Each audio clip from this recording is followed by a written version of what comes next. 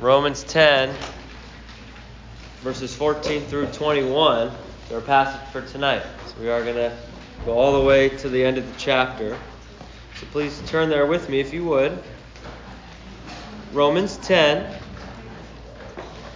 verses 14 through 21. Allow me to read it for us as we get started. How then will they call on him? I'm sorry. Let me back up in 13. We will be in 14 through 21, but I wanted to read 13 first. 13. For everyone who calls on the name of the Lord will be saved. How then will they call on him in whom they have not believed? And how are they to believe in him of whom they have not heard? And how are they to hear without someone preaching? And how are they to preach unless they are sent? As it is written, how beautiful are the feet of those who preach the good news. But they have not all obeyed the gospel. For Isaiah says, Lord, who has believed what he has heard from us? So faith comes from hearing, and hearing through the word of Christ. But I ask, have they not heard? Indeed they have. For their voice has gone out to all the earth, and their words to the ends of the world. But I ask, did Israel not understand? First, Moses says, I will make you jealous of those who are not a nation. With a foolish nation, I will make you angry. Then Isaiah is so bold as to say, I have been found by those who did not seek me. I have shown myself to those who did not ask for me. But of Israel, he says, all day long I have held out my hands to a disobedient and contrary people.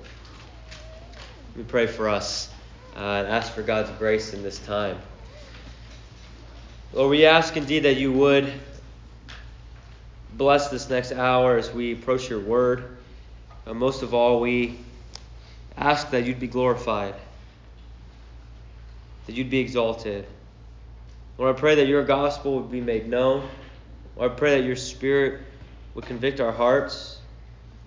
God, that we would be enriched and we would be overwhelmed by your gospel in such a way, God, that gives us love for you and love for others. Lord, I pray that we would not reject your truth, but instead, Lord, that we would worship you. We ask you to be with us in this time. In Christ's name. Amen. Amen. Well, I remember having a teacher once, and there are a handful of teachers that have done this. Maybe you've had a teacher who's done this, where he would have like cash, like made up cash for his own classroom. It'd be like, I don't remember, like his name's like Mr. Callahan or something. It'd be like Callahan cash, and like he'd give you cash. You know, his own. He made up a dollar bill of his own. His face is on it or whatever, and he gives you Callahan cash at the beginning of the year, and you can spend it however you want. You can spend it on various things. Maybe to get through a homework assignment. Like, oh, you forgot your homework. Oh, use a Callahan buck, Callahan cash, for that homework assignment, whatever it is. But most importantly, he said, look, he gave everyone like a, 5 or 10, whatever it was, a certain amount of Callahan cash at the first day of school. And he's like, if at the end of the quarter you have all this cash, you can turn it in and I'll raise your overall grade, like, 5% or 10%, it was something crazy. And I was like, okay. Like, I took that cash and I was like, I'm holding on to these puppies. Like, I'm putting them in a sealed folder and put the folder in my binder, like 3-hole punch, ready. Like, I knew it was here. It was secure. Like, this, I'm holding on to my Callahan cash. Now, believe it or not, I saw many of my other classmates not do that. Some of them would literally just throw it in the bottom of their bags, like get all crumbled up and get lost. I'm like, what are you doing? Some of them would even just leave them behind on the desk. Like, we pack up to go to the next class and they're leaving their Callahan cash on their desks and they leave. And some, I kid you not, they're like, I don't want this. And they just throw it away in the trash.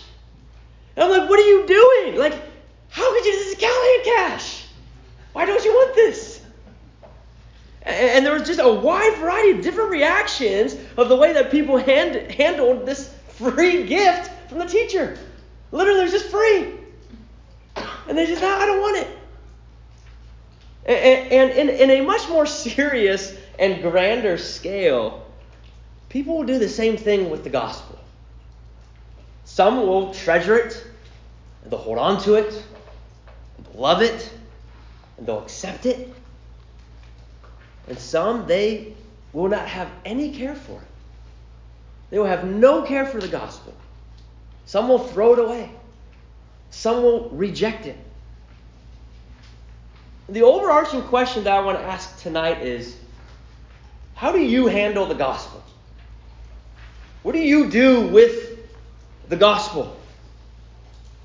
Now, Paul had just got done saying such a beautiful and hopeful words in verse 13 when he said, "For everyone who calls on the name of the Lord will be saved." And coming right after those words and really continuing his thoughts here, he talks about how we ought to handle the gospel. What are we to do with that? How some maybe will handle it with great responsibility as he talks about proclaiming, preaching the gospel. And how some have and will handle it very poorly. Handle the gospel very poorly. So in this passage, Paul talks about the importance of preaching the gospel to others and handling it with that care, preaching the gospel to others, as well as making it clear that while the gospel will be preached, it also will be rejected by many. So tonight we will evaluate. How do you handle the gospel? How do you handle the gospel?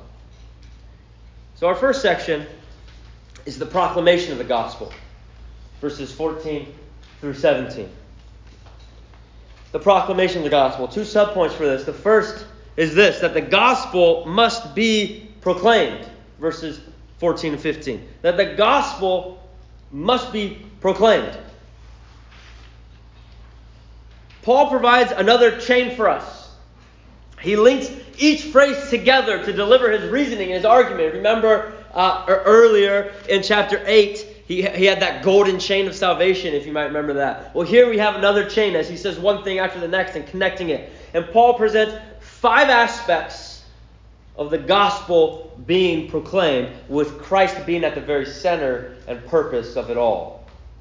All right, so we're going to look at 5 aspects here of the gospel being proclaimed, just based on what he says here in verse 14 and 15. He says, "How then will they call on him in whom they have not believed? How are they to believe in him of whom they have not heard? And how are they to hear without someone preaching? And how are they to preach unless they are sent? As is written, how beautiful are the feet of those who preach the good news." All right, so 5 aspects of the gospel being proclaimed. First is the call to Christ. All of these are going to be regarding Christ. The first is the call to Christ. This is really the link from last week, right? The link from verse 13, where he said that you must call upon the name of the Lord to be saved. Now, here are some very important things I'm going to say. Some very important things for everyone in this room to do. It's important for everyone in this room to sit under the preaching of God's word. It's important for everyone in this room to grow in your understanding of who God is. It's important for everyone in this room to give generously to others. It's important to love others. It's important to sing praises to God. It's important to pray daily. It's important to read His Word daily. It's important to be a student of God. While all of these things are important, none of these things save you. You understand? They're all important things.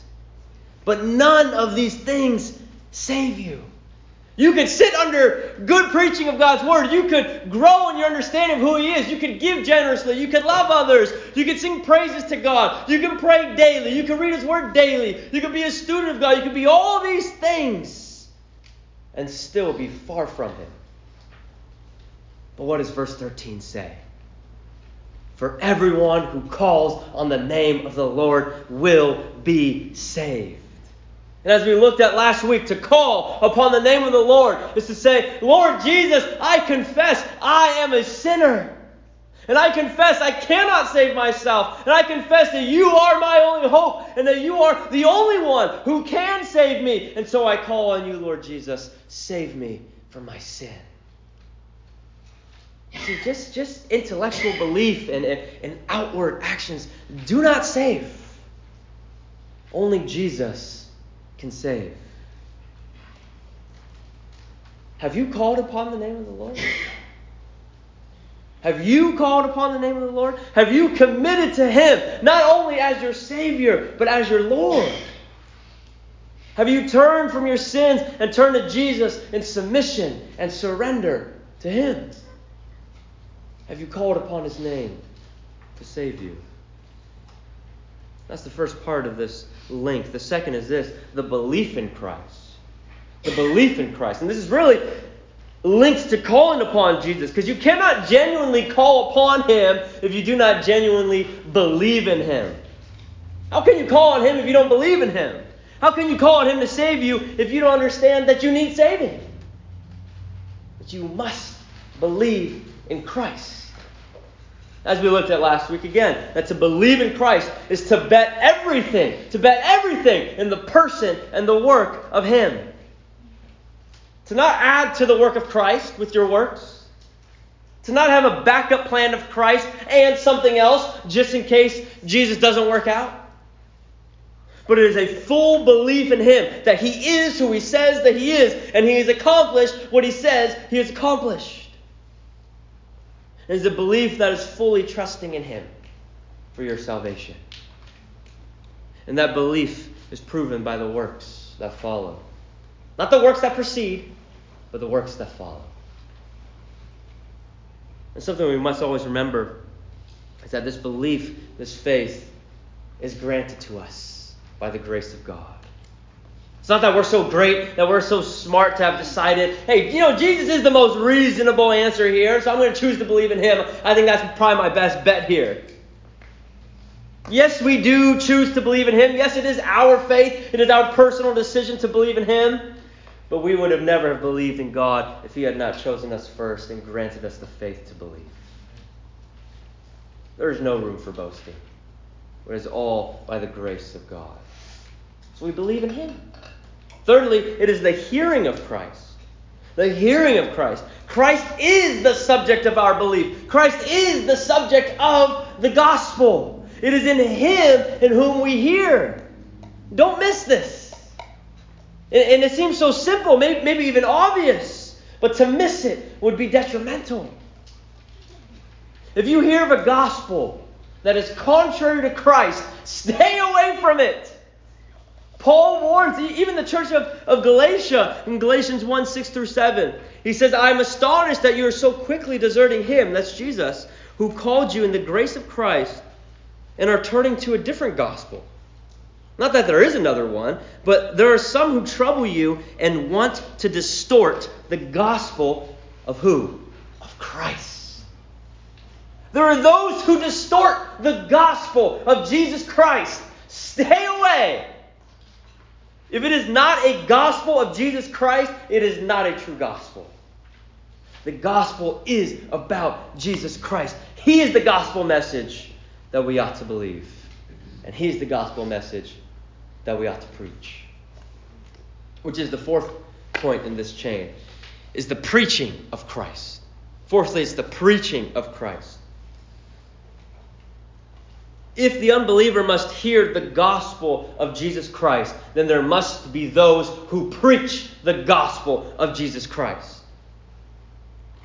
Every believer in some capacity must be able to proclaim the Word of God. If you are a Christian, you ought to be able to proclaim the Word of God. And I'm not saying that everyone needs to stand up here and preach a sermon. I'm not saying that every Christian needs to have the gift of teaching. But the word here in 14, at the end of 14, where he says, and how are they to hear without someone preaching? The word preaching, it means to be a herald. It means to proclaim. To proclaim. Every believer can proclaim the truths of Jesus Christ. Every believer has a testimony. Do they not? And every testimony points to the truths of God. and ultimately points to Jesus Christ. That's what your testimony is about. It's not about you. It's about Him. You don't need to be a seminary grad to proclaim the Word of God. Be like the blind man who, when he was being interrogated, like, what is going on? What happened? Tell us. Like, what's happened? And he said, look, I don't exactly know what happened. I don't know how to explain it. All I know is I was blind and now I see. That's it. And if you were a Christian, that's your story. You were blind, but now you see. Proclaim that. Share that with others. Don't hide such an incredible miracle, an incredible truth. Don't just hide that away. Share that with others. Proclaim Him.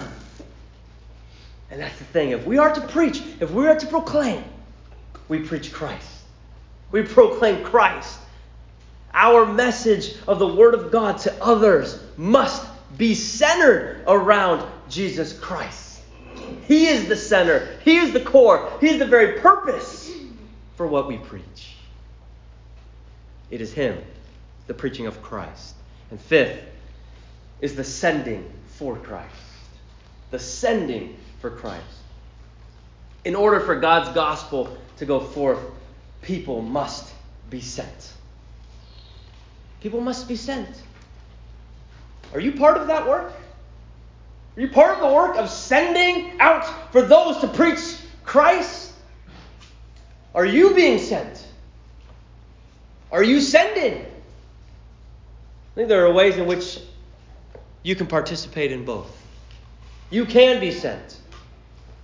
Not all Christians are called to be preachers or teachers or missionaries, but all Christians are called to make disciples of Him. Are you taking the Word of God that you have been entrusted with and going to others with the truth of His gospel? Are you doing that? Now, you've probably heard this many times before, that the mission field is not just overseas, right? You've heard that. We have missionaries come here all the time, right? They usually come in the month of January, our mission month, I think it is, right? And every time they're like, missions is not just overseas. You are in the mission field. I'm like, oh, you're right, we are. Right? And we love it. Yeah, okay, we are. That's true. Right? It is not just overseas, but it's here in our own neighborhoods is the mission field. You know that. But are you doing anything with that? Or are you saying, yeah, that's great. I'm living in the mission field. That's good for everyone else around me. No, are you active in the mission field that you're in right now? Are you being a good steward of the places and the locations that God has placed you personally with? And are you being an ambassador and a mouthpiece for God where you are?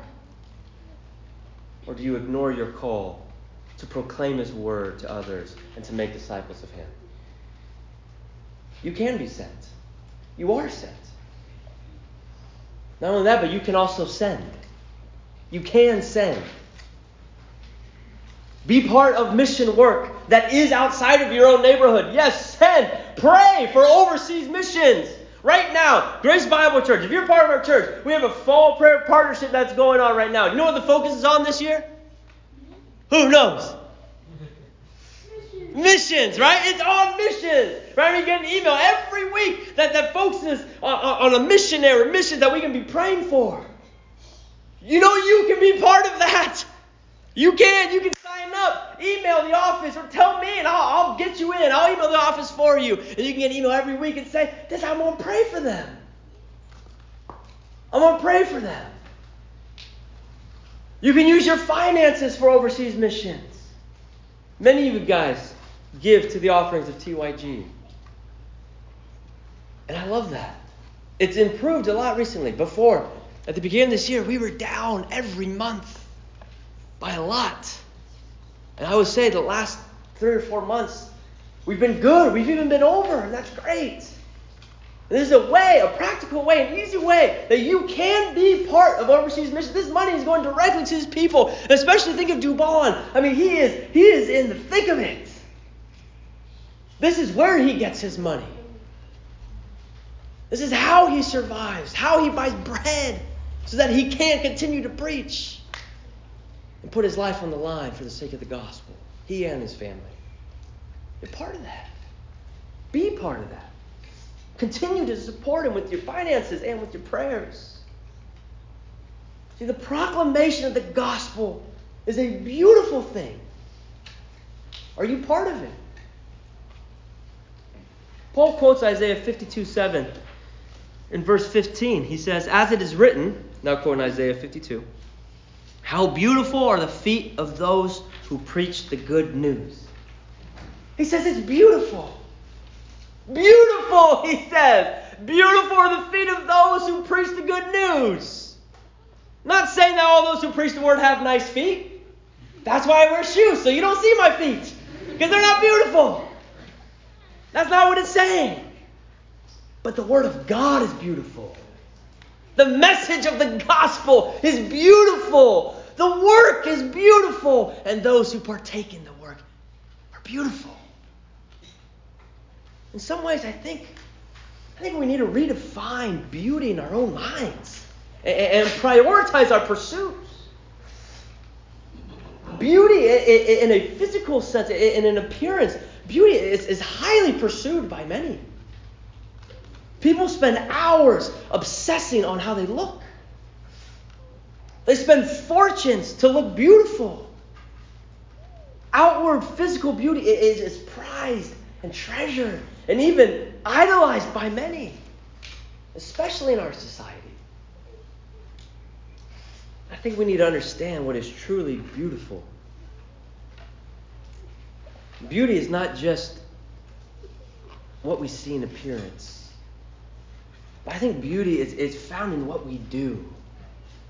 And a truly beautiful thing to do is to bring the good news of the gospel to someone else. That is beautiful. Might you need to prioritize or reorganize what is truly beautiful in your life?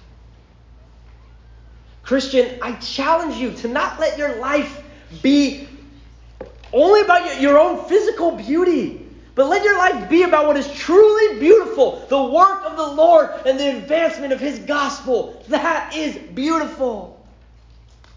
And have a love and a passion for that. Find true beauty in living for the Lord and declaring His message of salvation to others. Be part of the proclamation of the gospel. We see that the gospel, I did not put it up, I'm sorry. The gospel must be proclaimed. That's what that whole section was just on. Secondly, we see that the gospel will be rejected. See, the gospel must be proclaimed. But secondly, we see that the gospel will be rejected.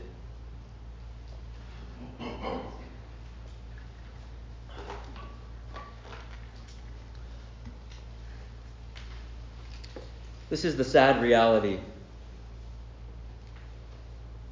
of being part of the work of the gospel, is that people will reject the gospel.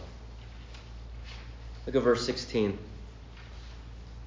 But they have not all obeyed the gospel. For Isaiah says, Lord, who has believed what he has heard from us? While the gospel needs to be proclaimed, we must understand it will not always be accepted. In fact, many times it will be rejected. And you may be rejected. The message may be rejected. And worst of all, Christ may be rejected. You know, someone recently asked, actually it was a student at my school, in class asked me, what's the hardest part of youth ministry? And that's like specifically, like things that make youth ministry specific and different than, say, other ministries. In my opinion, and for me personally, she asked me, what do you find the hardest part of youth ministry for you? And there are a lot of great things I love about youth ministry, obviously. And there are a lot of difficult things. But hands down, without hesitation, I knew right away that the hardest part for me about youth ministry is seeing so many people reject Jesus Christ. Staff, maybe you've experienced that too. You know what I'm saying. It's the hardest part.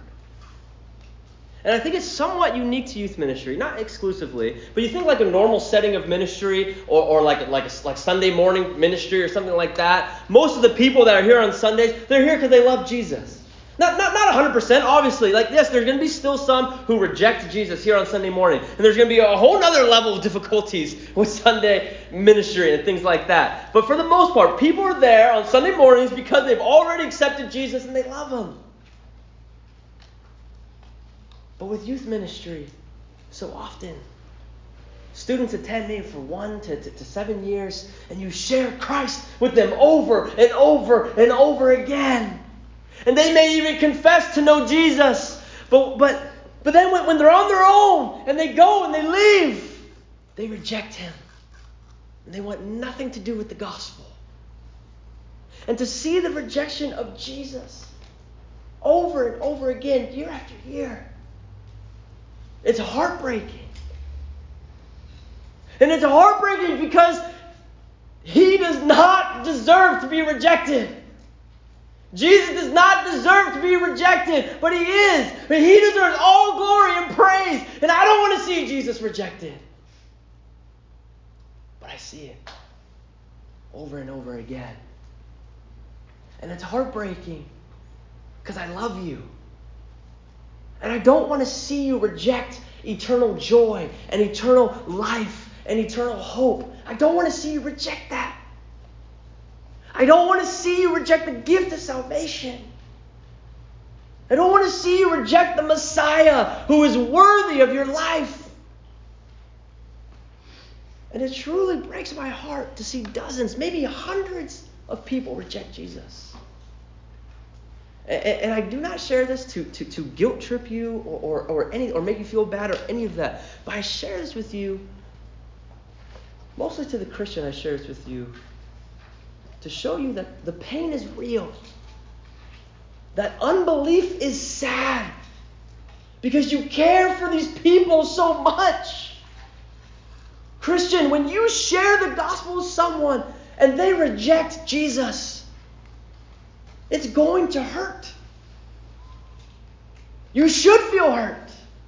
Not because your pride is hurt, but because your Jesus is hurt. Because He's rejected. And because you hurt for them. You hurt for them because you know that they need Jesus.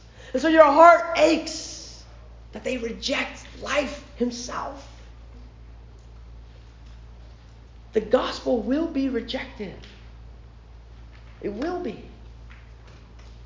But do not be tempted to change the message of the gospel so that it is more easily accepted. Do not fall to that temptation. We must always be true to the gospel of Jesus Christ. We cannot take a business approach to it with the gospel and say, well, people aren't accepting it, so maybe we need to change it up. We need to change it so that more people are accepting of it. Unfortunately, many churches, especially in America, do that today. And they seek to make the gospel more palatable, more acceptable, so they can fill more seats. We do not change the message of the gospel for the sake of soft ears. Do not apologize for the gospel. Do not think that the gospel needs to be altered or changed in some way to be accepted by today's consumer. The gospel is sufficient to save, and God will use it as He sovereignly wills. Amen. We must always be true to the gospel of Jesus Christ.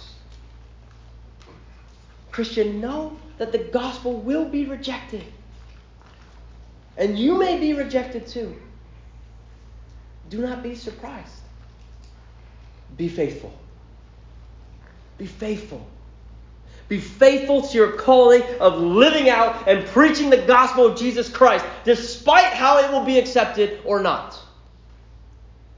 If you are faithful in preaching the gospel of Jesus Christ, you will face rejection. And you will experience the sorrow of seeing others reject Christ. But Christian, remember, you are not responsible for their response of the gospel. God alone is responsible for that. You are responsible for obeying Jesus and bringing the gospel to others. So be faithful in that. And while at times it can be very discouraging, know that your labor is not in vain. Know that your labor is not in vain.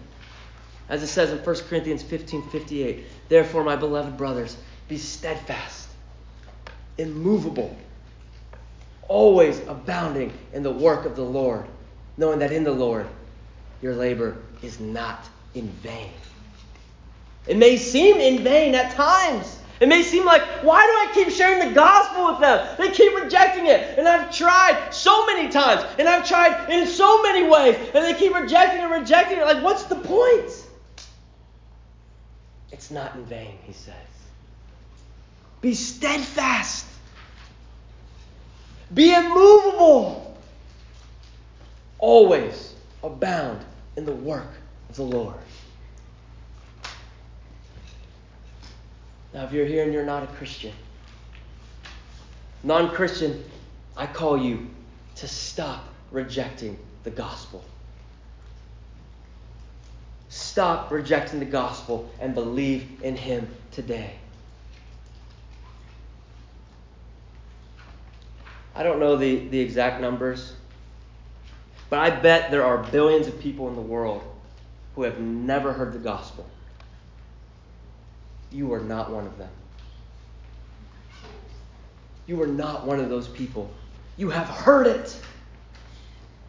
It has been made clear to you. It has been presented to you time and time again. Do not continue to harden your heart against the Lord and continue to reject him. But turn from your sin, as it says in verse 13. Call upon the name of the Lord. Cry out to God that he would show mercy to you and that he would save you. Place your faith in Jesus Christ. Repent of your sins and follow him. I pray that God would do a miracle in your soul. I pray that for you often. So we see the proclamation of the gospel. Our second main point is the invitation of the gospel. Verses 18 through 21. The invitation of the gospel. Two subpoints for this. The first is that God has clearly revealed himself in the gospel. God has clearly revealed himself in the gospel, verses 18 through 20.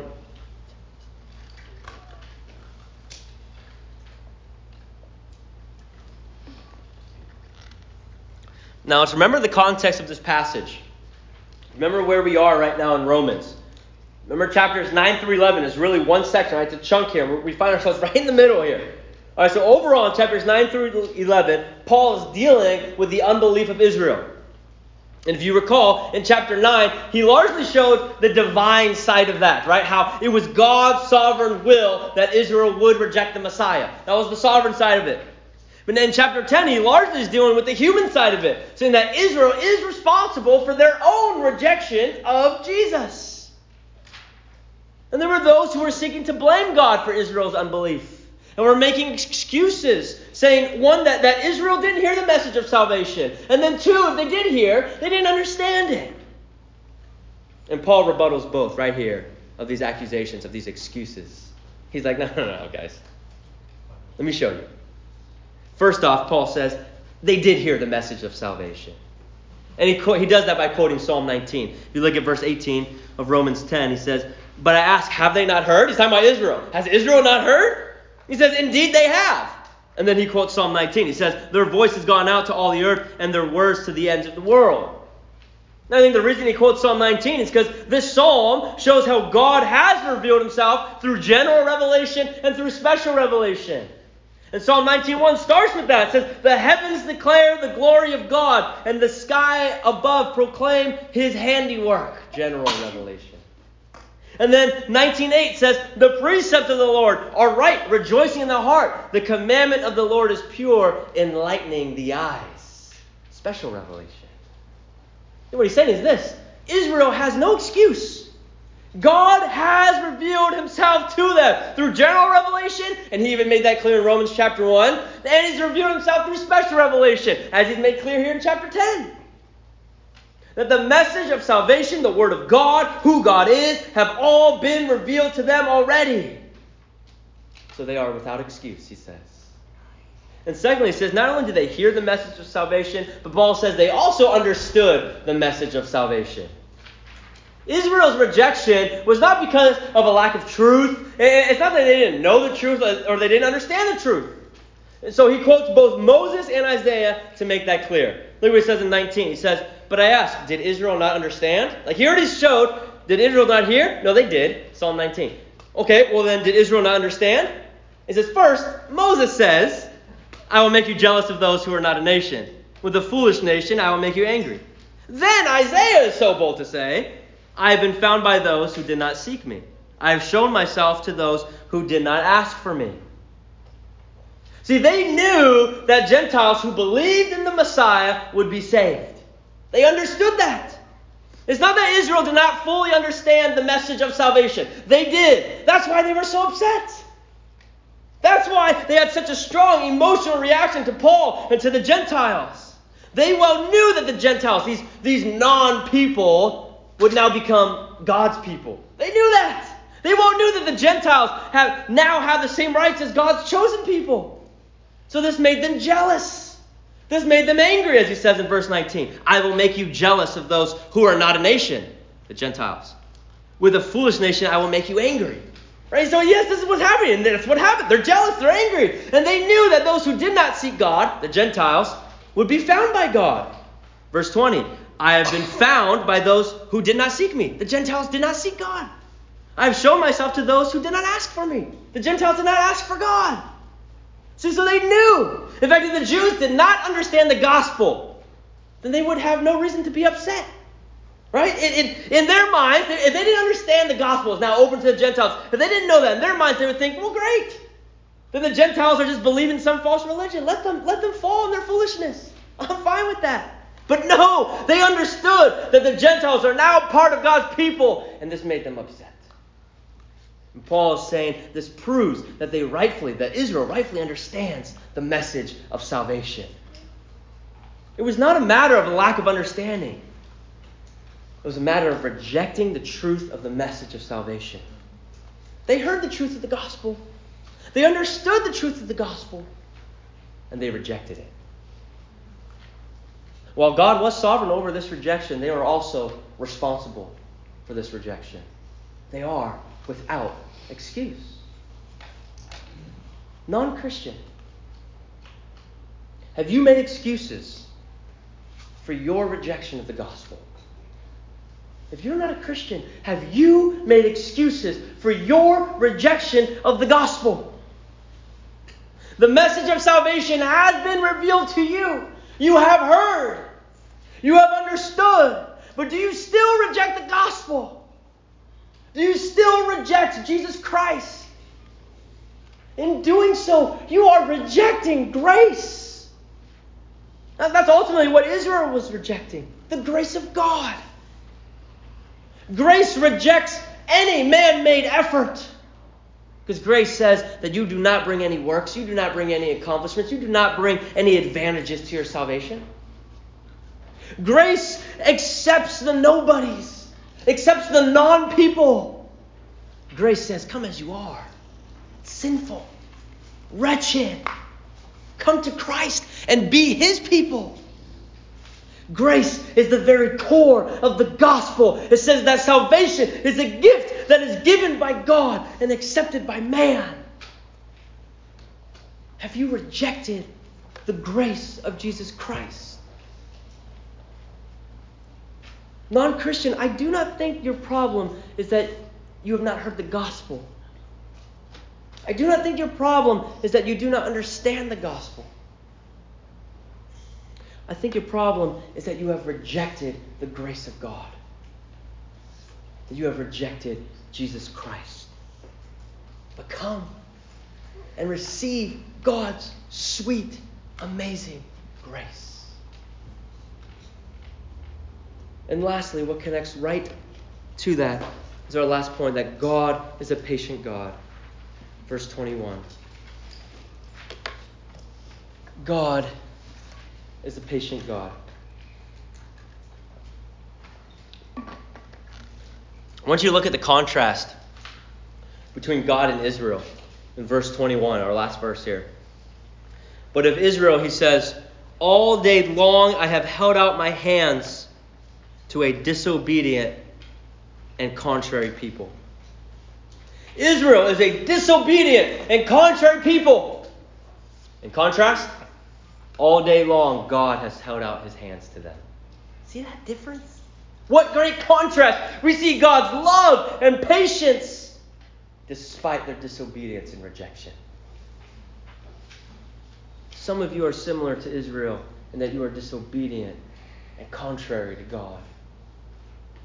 The word contrary, I think, is better translated as obstinate. There's a better translation of this word, obstinate. How many of you guys have been part of the Pilgrim's Progress Sunday school class? How many of you guys remember the character obstinate? Who can tell me about obstinate? Every hand goes down. Go ahead, MJ. Like stubborn, stuck in his ways. Yeah, right? Obstinate. He was stubborn. He was stuck in his ways, right? He's like, no, he's just rejecting it. That's to be obstinate. And that's the word that's being used here. He's saying they're disobedient and they're obstinate. And some of you are disobedient and obstinate to the Lord. You know the truth. You've heard the truth. But in your disobedience and in your stubbornness, you reject the truth. You continue time and time again to reject the gospel of Jesus Christ. And yet, God's hand is still stretched out to you. Do you hear that? You continue to reject Him. You continue in your disobedience. You continue in your stubbornness. Time and time again, the gospel is presented to you. And time again, you reject Him. And yet, God's hand is stretched out to you. His loving hand is open to you. He says, all day long, I have stretched out my hand. All day long. Have you ever tried just holding your arms out as long as you can? Maybe you'd go a few minutes. Maybe an hour. I doubt it. I'd give you $5 with no help. You can keep it at 90 degrees. No way. I'll take you up on it. Take me up on it. Please. I will. That's $5 well spent. $20, not 5. Point is, not long. But all day long, God stretches out His hands. This is a picture of God's continual patience for the lost. Maybe you've rejected God over and over again. His hand is still stretched out for you. Still. Today, you can accept the gift of salvation and be saved. The day of grace has not ended.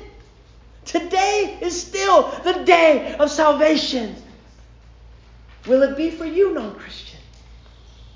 Is today the day of salvation for you? Will you put away your disobedience and put away your stubbornness, and will you accept the hand of God and be saved? Today. Do you see the hands that are outstretched for you? They are hands of compassion, like that of a loving father for a child. They are hands that welcome you in. They are hands that are loving. They are hands that will hold you secure for all of eternity. They are hands of sacrifice. They are hands that, as you see, His scars of the nails that held Him on that cross. There are hands that paid the penalty on your behalf. There are hands that took your punishment in your place. And there are hands that prove His love for you. These hands are still outstretched for you. God is a patient God. God's patience has been great to you. His patience has been great to you. Many of you have grown up in a Christian home. Many of you have sat through Sunday school for years. Many of you have been taught the gospel from a very young age. God's hand of grace has been outstretched to you for years, despite the fact that you are disobedient and obstinate. Non-Christian, you are continually rejecting the gospel and are storing up judgment for yourself. You are without excuse. The day will come when the day of grace has ended. That day will come. You will face final judgment, and it will be too late. The loving hands of God are also hands of judgment. You will have rejected His loving hands, and you will then be under His hand of judgment. As it says in Hebrews 10:31, it is a fearful thing to fall into the hands of the living God. The day will come when His patience is no more. And it will be too late. And you will be judged according to your sin. Today is not that day. Today is not that day. Do not wait for that day to come. Do not waste any more time. Come to Jesus and be saved. He is patient. He has been patient. And receive His patience, not as an excuse, but receive His patience as a gift. And come to Him and be saved. I go back to the question I asked at the beginning. How do you handle the gospel? How do you handle the gospel? What are you going to do with the gospel? The gospel being what? The good news of Jesus Christ. The good news that even though you sinned against a holy and just God, the creator of the universe, even though you deserve judgment and condemnation and the eternal wrath of God because of your sin and your rebellion against Him, even though that, you have life and you have forgiveness of sin through the finished work of Jesus Christ. Because He took the punishment on your behalf and He gave you His righteousness. The good news that salvation is a free gift given to you by God. If you place your faith in Him, if you confess your sins, you will be forgiven of your sins. What do you do with that good news? What do you do with the gospel? You have heard the gospel.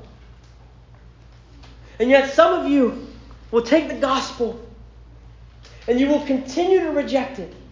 You will leave it on that desk. You will crumble up in the bottom of your bag. You will throw it in the trash. You will reject it. And you will continue to reject Jesus Christ. And to you, I urge you, I beg you, stop rejecting Jesus. You need Him.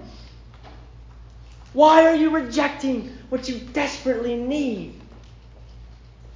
Why are you rejecting the one who is most beautiful, most glorious, most worthy of your life? Turn from your rejection of Jesus and turn to Him in faith and repentance. Call upon the name of the Lord, and you shall be saved. And for others, you have accepted this gospel. You have called upon the name of the Lord, and you are saved. And so to you I ask, what are you now doing with the gospel? How do you handle it? How are you handling the gospel? What are you doing with the gospel? One, are you refreshing yourself with the gospel daily? Are you reminding yourself of the amazing grace of God? Are you being motivated by His love and are seeking to love others in the same way? Or have you moved on from the gospel as if it no longer applies to you? Secondly, Christian, are you sharing this gospel? Are you sharing this gospel? Do you understand that the responsibility to share the gospel with others? Do you understand the power and the weight of this responsibility? Romans 1:16 says, "For I am not ashamed of the gospel." For what? It is the power of God for salvation to everyone who believes. Do not be ashamed of the gospel. It is the power of God for salvation. And if you are a Christian, you have experienced this. And you are to share this with others. As the late Ben Parker once said, with great power comes great responsibility. I try to say it with a straight face, sorry. But in all seriousness, there is great power in the gospel. And Christian, you have great privilege and responsibility with that power to share the gospel with others. Do you take that seriously? What are you doing with the gospel? How are you handling the gospel? That power. Not in your power. It's not your power. It's His power. But He's blessed you with that responsibility to share it. To share the gospel with others. The gospel is the most important message in the entire universe. If you are not a Christian, there is nothing that you need more than this. Nothing you need more than the gospel. And if you are a Christian, there's nothing better that you can share with someone than the gospel. The gospel of Jesus Christ is the treasure of the universe. To Him be all glory and praise. Let's pray. Lord God, thank you for your gospel. God, thank you for the gift of salvation we have in Christ. Lord, I pray God, that we would share your gospel. I pray that we would be bold to proclaim your word. God, give us opportunity. Give us courage. And give us wisdom. Give us the words to say. Lord, even if it's simply that I was blind and now I see. Lord, use us for your glory and for the advancement of your kingdom. God, give us a heart for the lost. Lord, I pray for those who continue to reject you. I pray by your grace you would grant them faith to believe and a heart of repentance. God, that you would save them. Lord, I pray that your Spirit would be convicting us. As we discuss these things, your Spirit would continue to work. Show us your glory. Lord, that we be worshipful in what we say and what we do. I pray in Christ's name. Amen. Amen.